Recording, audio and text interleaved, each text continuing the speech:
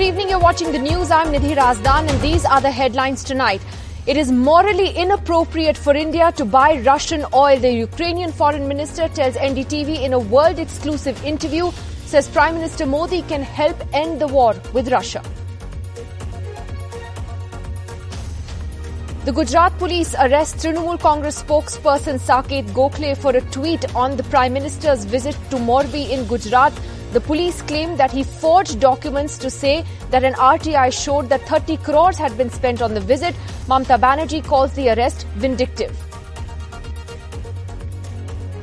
Ashish Mishra, the son of Union Minister Ajay Mishra, will be tried for the murder of 4 farmers and a journalist during UP's Lakhimpur Kheri protests in 2021. A court frames charges against him today and announces the trial will begin on the 16th of December.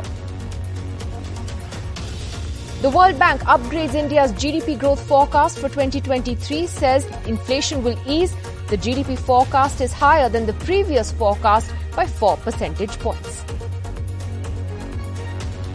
And Mumbai witnesses its highest pollution levels in 5 years. Pollution worsens across western India due to extremely calm winds.